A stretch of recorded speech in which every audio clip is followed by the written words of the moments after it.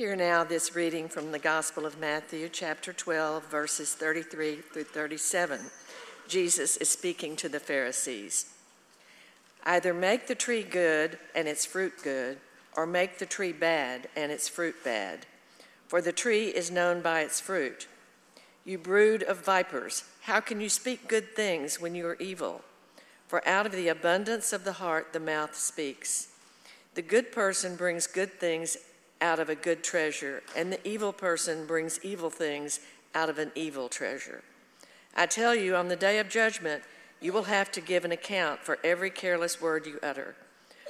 For by your words you will be justified, and by your words you will be condemned. The word of God for the people of God. Thanks be to God.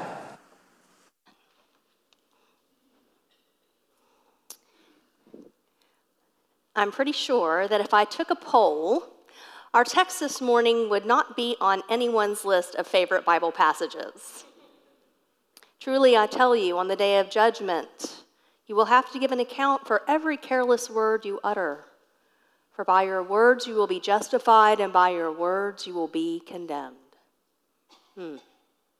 So friends, does this mean that God sits around all day, every day, keeping track of every single word that we say on some sort of divine ledger, and then that account is used to determine our eternal fate? Well, if so, it brings up a lot of other questions, like, aren't there more important things for God to judge about our lives? I mean, if I'm pounding a nail and I hit my hand with a hammer and an unpleasant word comes out of my mouth, does God care more about that than if I fed the hungry or clothed the naked or been kind or generous or forgiven my enemies?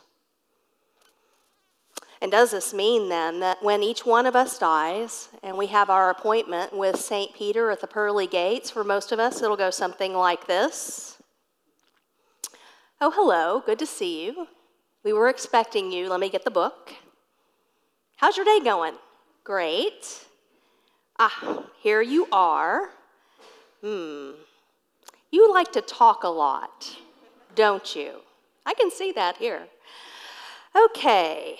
Yes. Oh, man. 2013. It was not a good year for you. So many careless words back in 2013. I'm afraid this means that you will have to take the escalator to the lower level. Now, friends, it is true that words matter. I don't think anyone's going to argue with that. Words have power. They can hurt or they can heal, and Jesus cares about our words. That old saying about sticks and stones is hogwash. I don't know why we teach our children that. No, words can build up or tear down. They matter to Christ. But friends, I don't think we are supposed to read this text and come away with some sort of mental image of God as eternal scorekeeper, nor are we meant to read this text and come away afraid that we aren't going to go to heaven because of something we said back in 2013. In this text, friends, Jesus is using hyperbole, exaggerated speech, as a tool to grab the attention of his audience and to ram home a deeper point. Friends, that point is that the inside and the outside of a person are reflective, that our words are indicative of the state of our heart. See, I believe God doesn't judge our words so much as the heart that produces them. The Pharisees, to whom our text this morning was initially directed, just couldn't seem to get their arms around the connection between form and substance. These guys walked around freely judging and criticizing and condemning other people, all the while claiming that their hearts were full of the love of God. And Jesus got really upset about this. In fact, he reserved some of his most biting criticism for that kind of hypocrisy. You brood of vipers, he says. A good tree produces good fruit, and a bad tree produces bad fruit. How can you say anything good when you are evil? For from the abundance of the heart, the mouth speaks. Some years ago, I had a neighbor who was very big into Christian symbols. He had one of those Jesus fish decals on the back of his car. Y'all know what I'm talking about. And he also had a bumper sticker on his car that said, "In case of rapture, this car will be empty." As an aside, I once saw a sticker that said, "In case of rapture, can I have your car?" But I digress. He also had a very big collection of t-shirts with Christian sayings on them that he wore all the time, and he carried around a pocket Bible everywhere he went, and he talked a lot about his faith and about his church. Well, one morning I was out in the front yard talking with a group of neighbors, and he came over and joined the circle. We were just making small talk, when the conversation turned to a family down the street. Now, this family was going through a very difficult time. They had a teenage son who was in the midst of some serious emotional struggles, and he had gotten into trouble at school and also with the law. So there was a lot of pain going on there. And this man just unleashed on these people, saying the most awful, negative, critical, condemning, hateful things about them, ending with a comment to the effect that if the parents did a better job, then perhaps their kid would be a better person. And friends, this was especially difficult to take, coming out of the mouth of a man who was wearing a Jesus is the Way t-shirt, and who did talk about Jesus a lot. And what made it even more difficult was that, unbeknownst to him, there was a woman standing in that circle of neighbors who had a child who was engaged in the same sorts of struggles. I wish you could have seen the pain on her face as he spoke those careless words. They were like daggers to her. You see, friends, that's the thing about careless words. Not only do they reflect the state of our heart, but they can really do incredible damage to other people. So, what are we to do with this text? It is a difficult one. Is Jesus asking us to just sort of grit our teeth and apply our willpower and grip so tight that we speak perfectly all the time, that our speech is impeccable, that we never, ever say a careless word? I don't think so. Because Jesus was always practical. And I think he knew we weren't capable of doing that on our own. As human beings, we are flawed, and I don't think we can just will our way to perfect speech. You can look out in the real world and just tell if that's true, right? So if that's not the point here, if that's not the takeaway, well, then what is? Well, let's go back to Jesus' words in the text. He says, "From the abundance of the heart, the mouth speaks."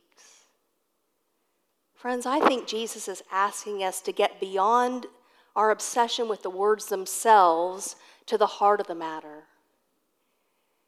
You see, we've got to cooperate with the work of the Holy Spirit in our lives so our hearts are healed, they're transformed, and they're filled with grace.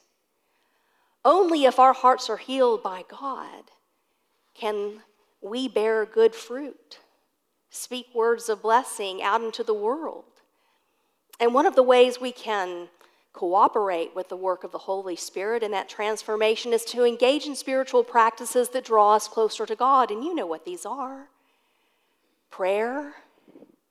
An easy way to make sure you get in your daily prayer is just to say grace before every meal. Do you do that? Read Holy Scripture each day. Engage in holy conversation with brothers and sisters. Worship.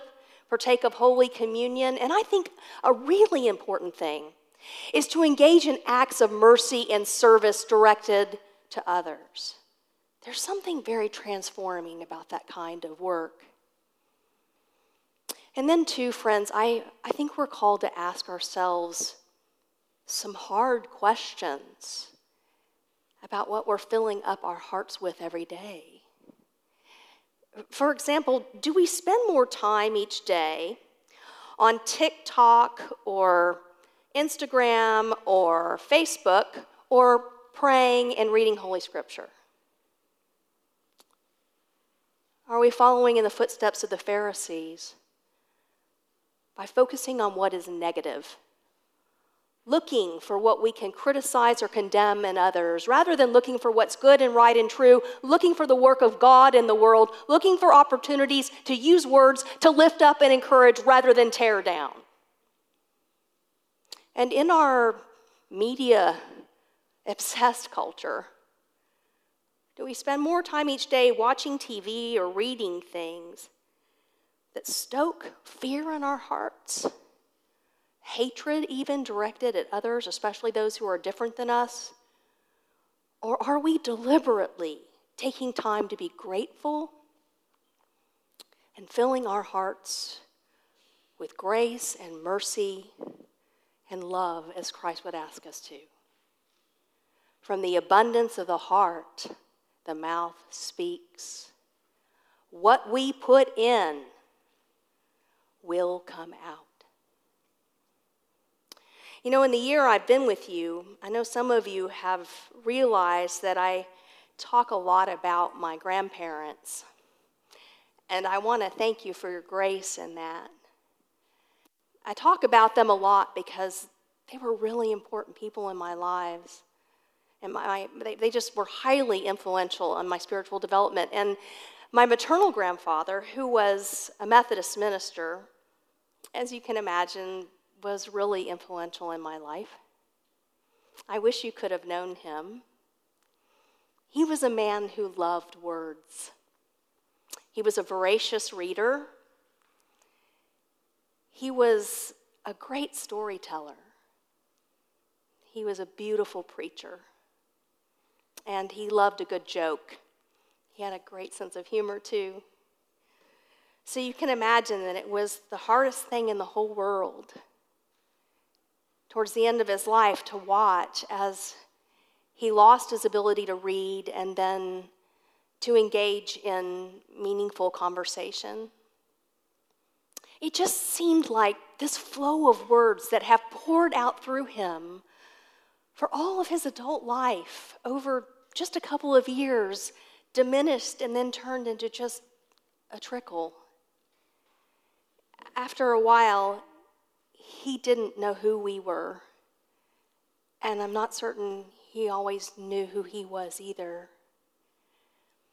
He couldn't really articulate his most basic needs sometimes, but I tell you what, at the end of his life, he could communicate how much he loved us. In the last hours of his earthly life, my mom and my grandmother sat with him and held his hands. And he was able to say two things. He called out for his mother. And he said, "I love you." From the abundance of the heart, the mouth speaks. A lifetime of filling his heart with the love of God through prayer and study and preaching and service to others. Well, in that moment, in that unguarded, uncalculated moment, distilled down to those words, "I love you." Friends, I just have this feeling that when he came up for his appointment with St. Peter, there was no problem. And he was only directed to the up escalator. Words matter. Y'all know that. Words can hurt and words can heal. There's great power in the things that we say. God has given us such a gift in the ability to communicate with one another. But friends, we're called to bear good fruit. And Jesus looks beyond these words we say to the heart that produces them. From the abundance of the heart, the mouth speaks. if we wish to bless the world with the words that we say, to honor Christ with our words, well then, friends, willpower alone's not going to do it. We've got to cooperate with the transforming grace of Jesus Christ and get to the heart of the matter. Will you pray with me?